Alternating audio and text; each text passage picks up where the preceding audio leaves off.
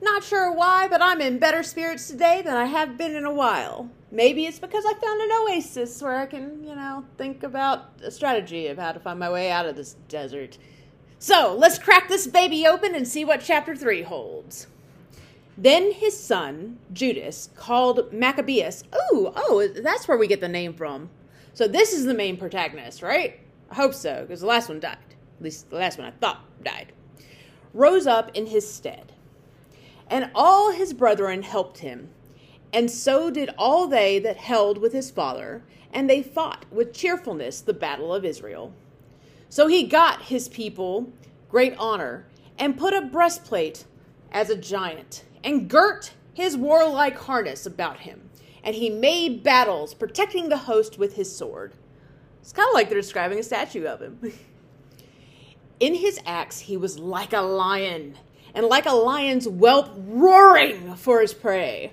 Okay, that was a terrible roar. He pursued the wicked, and sought them out, and burnt up those that vexed his people. Wherefore the wicked shrunk for fear of him, and all the workers of iniquity were troubled, because salvation prospered in his hand.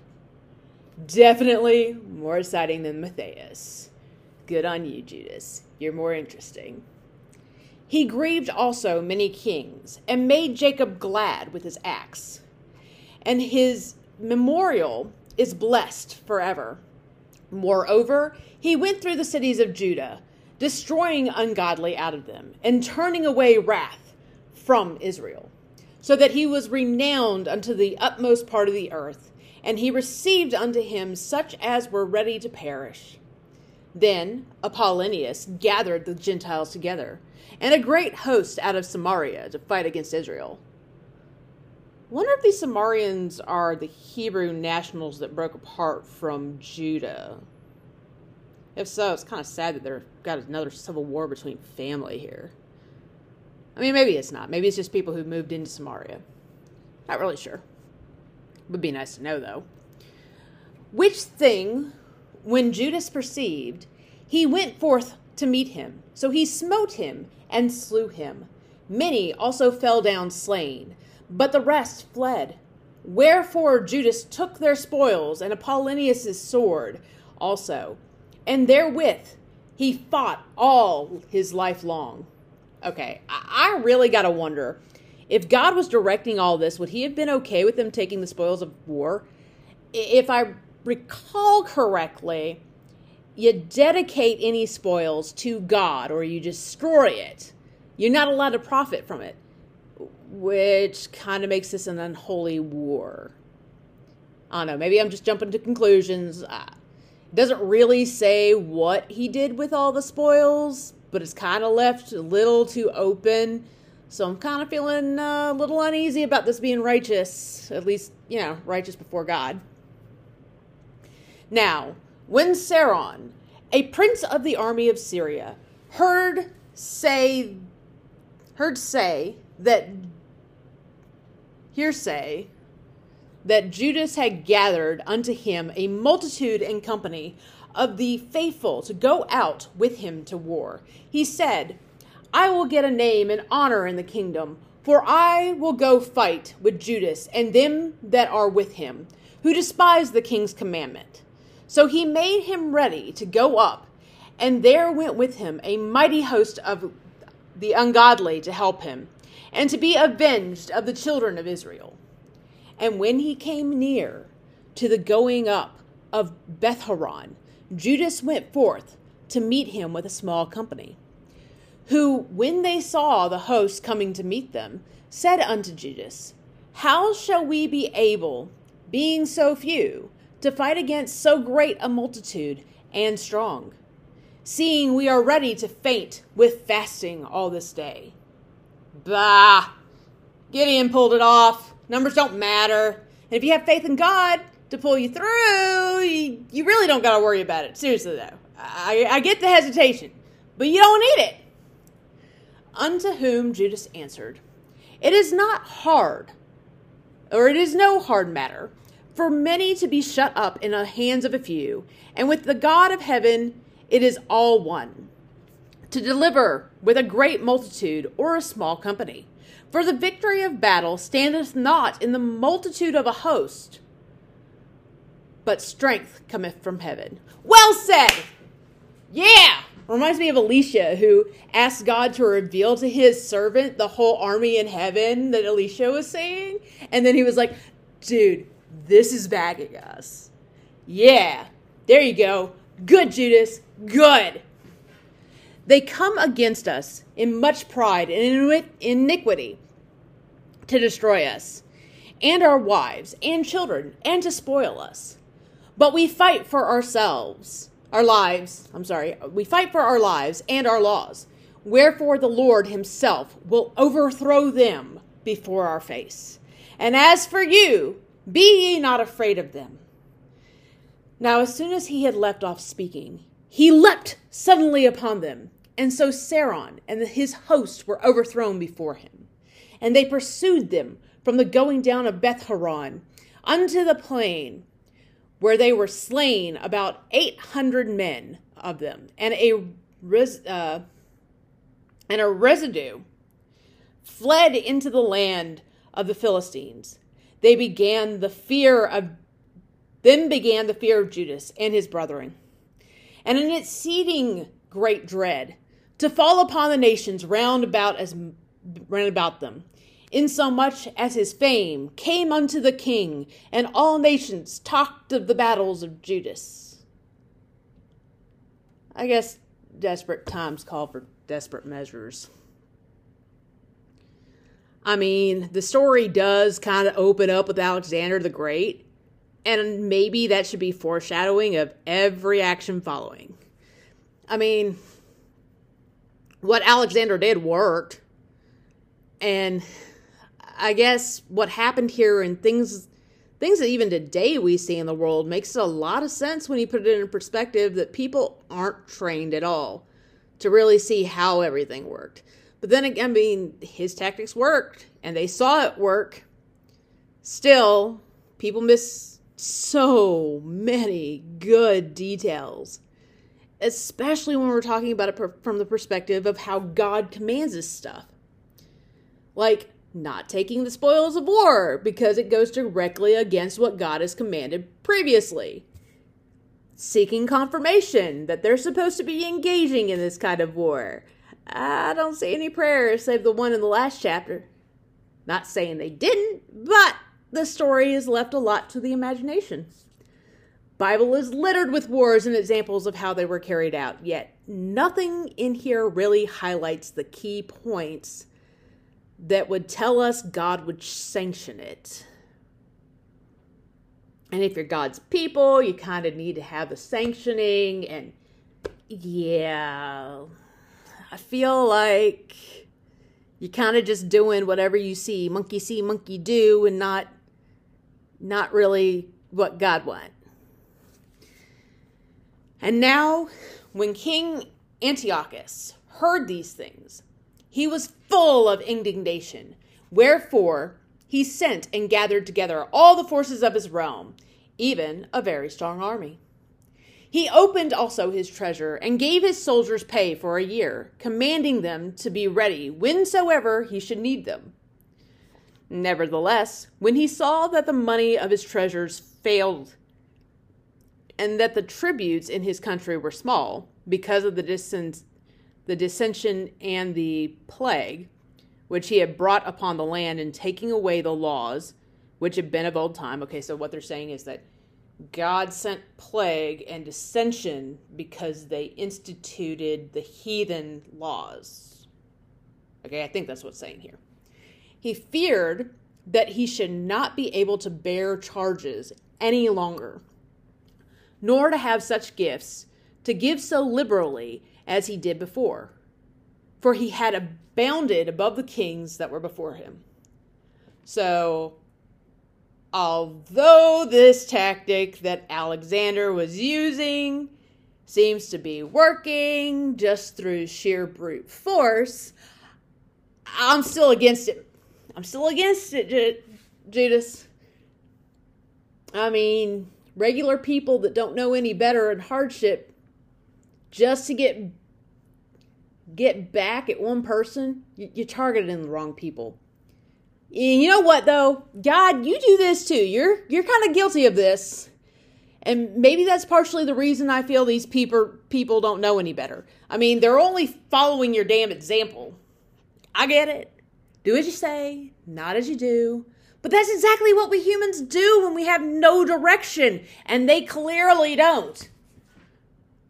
You, of all beings in the universe, should know that.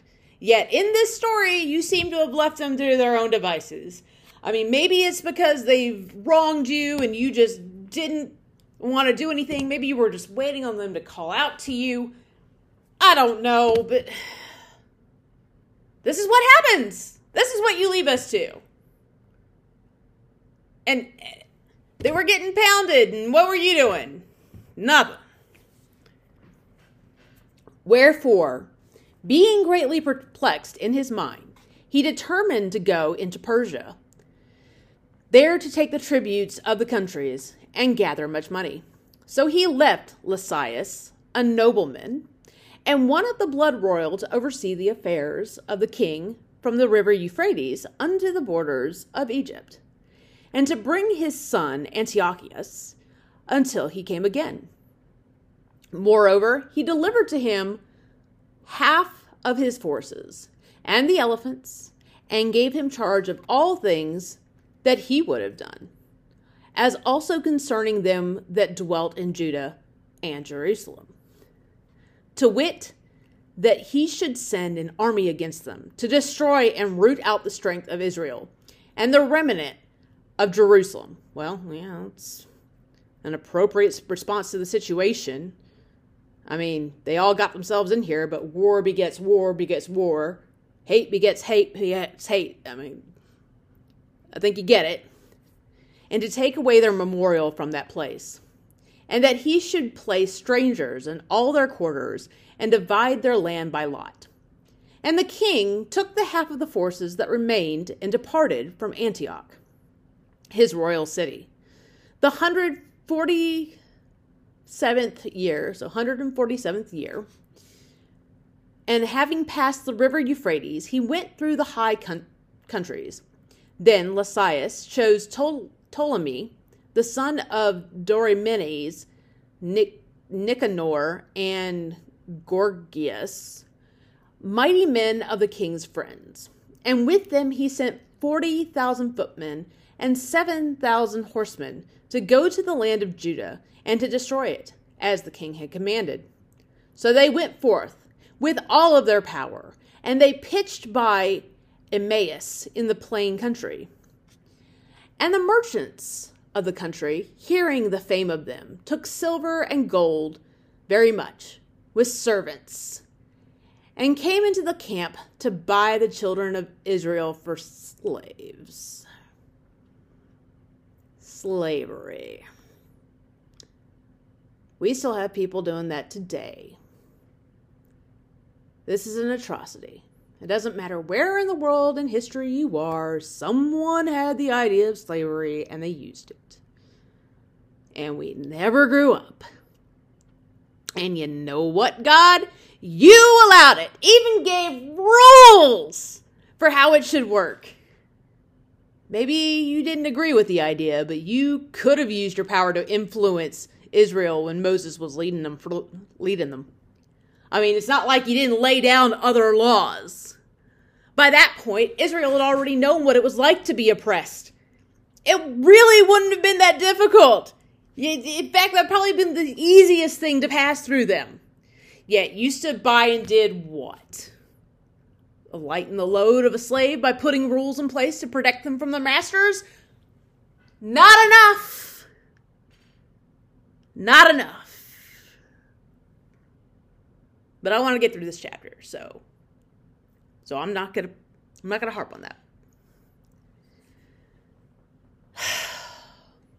A power also of Syria and the land of the Philistines joined themselves unto them. Now, when Judas and his brethren saw that miseries were multiplied, and that the forces did encamp themselves in their borders, for they knew how the king had given commandment to destroy the people and utterly abolish them. They said one to another, "Let us restore the decayed fortune of our people, and let us fight for our people and the sanctuary." Then was the congregation gathered together that they might be ready for battle, and that they might pray and ask mercy and compassion. Oh, finally some prayer! We got some prayer. Now Jerusalem lay void as a wilderness. There was none of her children that went in or out. The sanctuary was also trodden down, and aliens kept the stronghold. The heathen had their habitation in that place, and joy was taken from Jacob. And the pipe with the harp ceased. Wherefore the Israelites assembled themselves together and came to Mizpah, over against Jerusalem. For in Mizpah was the place where they prayed aforetime in Israel. Then they fasted that day. Fasting! We got fasting! And put on sackcloth, and cast ashes upon their heads, and rent their clothes, and laid open the book of the law, wherein the heathen had sought to paint the likeness of their images. They brought also the priests' garments, and the first fruits, and the tithes, and the Nazarites they stirred up, who had accomplished their days. Now we're talking. People are actually starting to pay attention to how this is supposed to work. How the holy war rules work when God laid them down. Hopefully it keeps up. Maybe Maccabeus started reading and realized that there are some issues and started to teach. Maybe somebody did. But I'm liking this new angle. In the absence of direction from God, they had the Testament, and that gave them guidance. See? They cried. Then cried they with a loud voice toward heaven, saying, "What shall we do with these? And whither shall we carry them away?" Yeah! Here we go! For your sanctuary is trodden down and profaned, and your priests are in heaviness and brought low. And lo, the heathen are assembled together against us to destroy us. What things they imagine against us, only you know. How shall we be able to stand against them, except you, O God, be our help? Then sounded they with the trumpets and cried with a loud voice, "Thank you, thank you, thank you, thank you, thank you." It's starting to come together. It's starting to shape up to something that really reflects canon. And after this, Judas ordained captains over the people, even captains over thousands, and over hundreds, and over 50s, and over 10s. But as for such they were building houses, or had betrothed wives, or were planting vineyards, or were fearful, those he commanded that they should return, every man to his own house, according to the law. Looks like Judas is taking some pages out of Moses and Gideon's stories. And the fasting and the other stuff, those are things of devotion. I think I would have taken it a step further, though, and added something like, "God above all, whatever your judgment, thy will be done." So the camp removed and pitched upon the south side of Emmaus. And Judas said, "Arm yourselves and be valiant, men, and see that ye be in readiness against the morning, that ye may fight with these nations that are assembled together against us to destroy us and our sanctuary. For it is better for us to die in battle than to behold the calamities of our people and our sanctuary. Nevertheless, as the will of God is in heaven, so let him do." There we go. Thy will be done. See? Yeah. Judas, so much better than Matthias. This is probably a good place to stop for now. End of the chapter. I'm still feeling good. And I got some water here. And there's a nice tree of shade.